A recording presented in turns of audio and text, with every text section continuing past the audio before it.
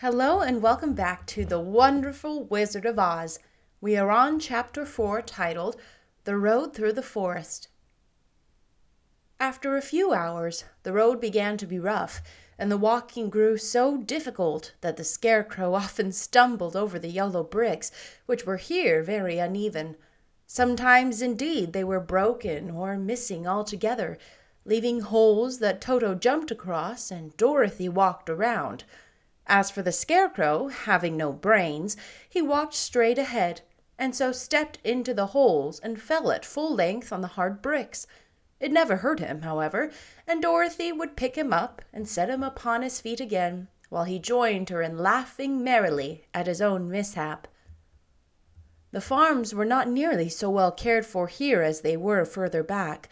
There were fewer homes and fewer fruit trees, and the farther they went, the more dismal and lonesome the country became. At noon they sat down by the roadside near a little brook, and Dorothy opened her basket and got out some bread. She offered a piece to the Scarecrow, but he refused. "I am never hungry," he said, "and it is a lucky thing I am not, for my mouth is only painted, and if I should cut a hole in it so I could eat, the straw I am stuffed with would come out, and that would spoil the shape of my head." Dorothy saw at once that this was true, so she only nodded and went on eating her bread.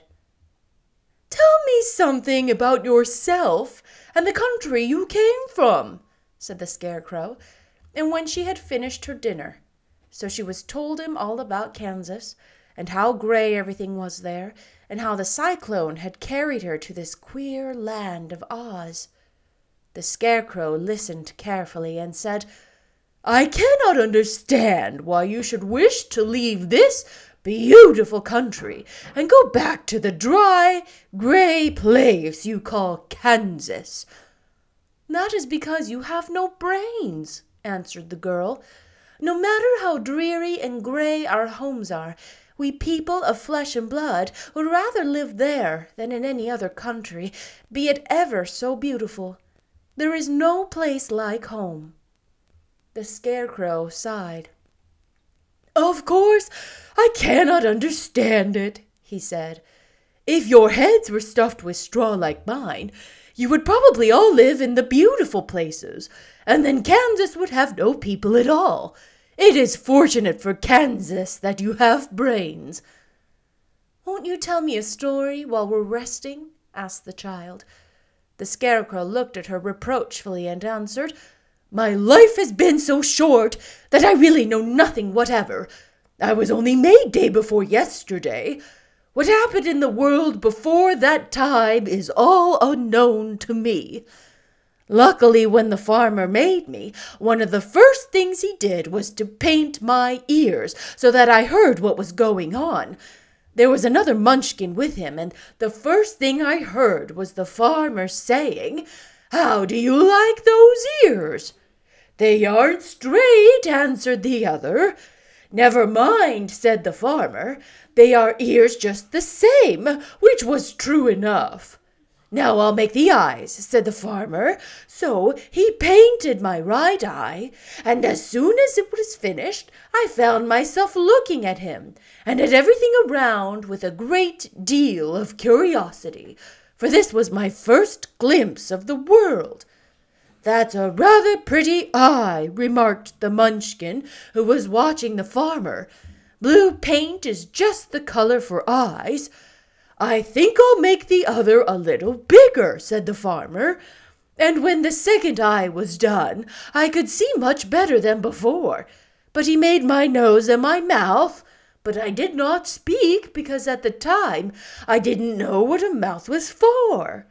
I had the fun of watching them make my body and my arms and legs, and when they fastened on my head at last, I felt very proud, for I thought I was just as good a man as anyone."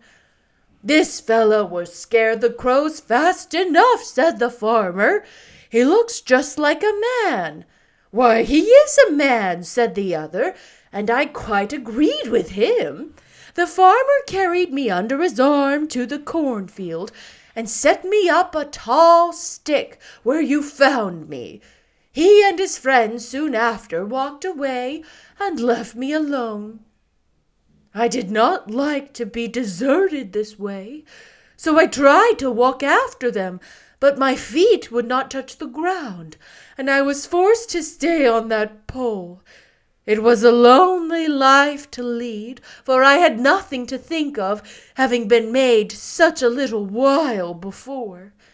Many crows and other birds flew into the cornfield, but as soon as they saw me, they flew away again, thinking I was a munchkin, and this pleased me and made me feel that I was quite an important person.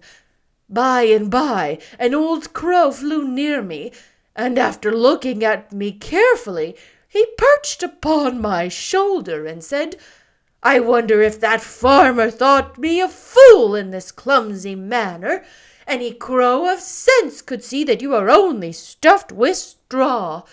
Then he hopped down at my feet and ate all the corn he wanted. The other birds, seeing he was not harmed by me, came to eat the corn too, so in a short time there was a great flock of them about me. I felt at this, for it showed I was not such a good scarecrow after all. But the old crow comforted me, saying, "If you only had brains in your head, you would be as good a man as any of them, and a better man than some of them.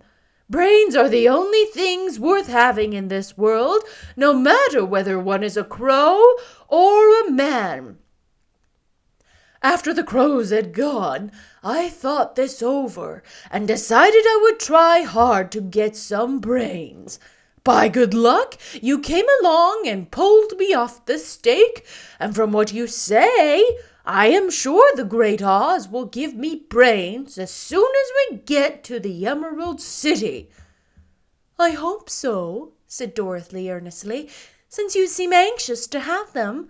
"Oh, yes, I am anxious," returned the Scarecrow. "It is such an uncontrollable feeling to know one is a fool." "Well," said the girl, "let us go." And she handed the basket to the Scarecrow. There were no fences at all by the roadside now, and the land was rough and untilled. Toward evening they came to a great forest where the trees grew so big and close together that their branches met over the road of yellow brick. It was almost dark under the trees, for the branches shut out the daylight, but the travelers did not stop and went on into the forest. "If this road goes in, it must come out," said the Scarecrow. "And as the Emerald City is at the other end of the road, we must go wherever it leads us." "Anyone would know that," said Dorothy. "Certainly, that is why I know it," returned the Scarecrow. "If it required brains to figure it out, I should never have said it." After an hour or so, the light faded away, and they found themselves stumbling along in the darkness. Dorothy could not see at all, but Toto could, for some dogs see very well in the dark, and the Scarecrow declared that he could see as well as by day. So she took hold of his arm and managed to get along fairly well. "If you see any house or any place where we can pass the night," she said, "you must tell me, for it is very uncomfortable walking in the dark." Soon after, the Scarecrow stopped. "I see a little cottage at the right of us," he said, "built of logs and branches. Shall we go there?" "Yes, indeed," answered the child. "I am all tired out." So the Scarecrow led her through the trees until they reached the cottage, and Dorothy entered and found a bed of dried leaves in one corner. She lay down at once, and with Toto beside her, soon fell into a sound sleep. The Scarecrow, who was never tired, stood up in another corner and waited patiently until morning came. That's the end of chapter 4. That's pretty creepy. Who was never tired, stood up in another corner and waited patiently. Was he just like staring at them? Kind of reminds me of Twilight.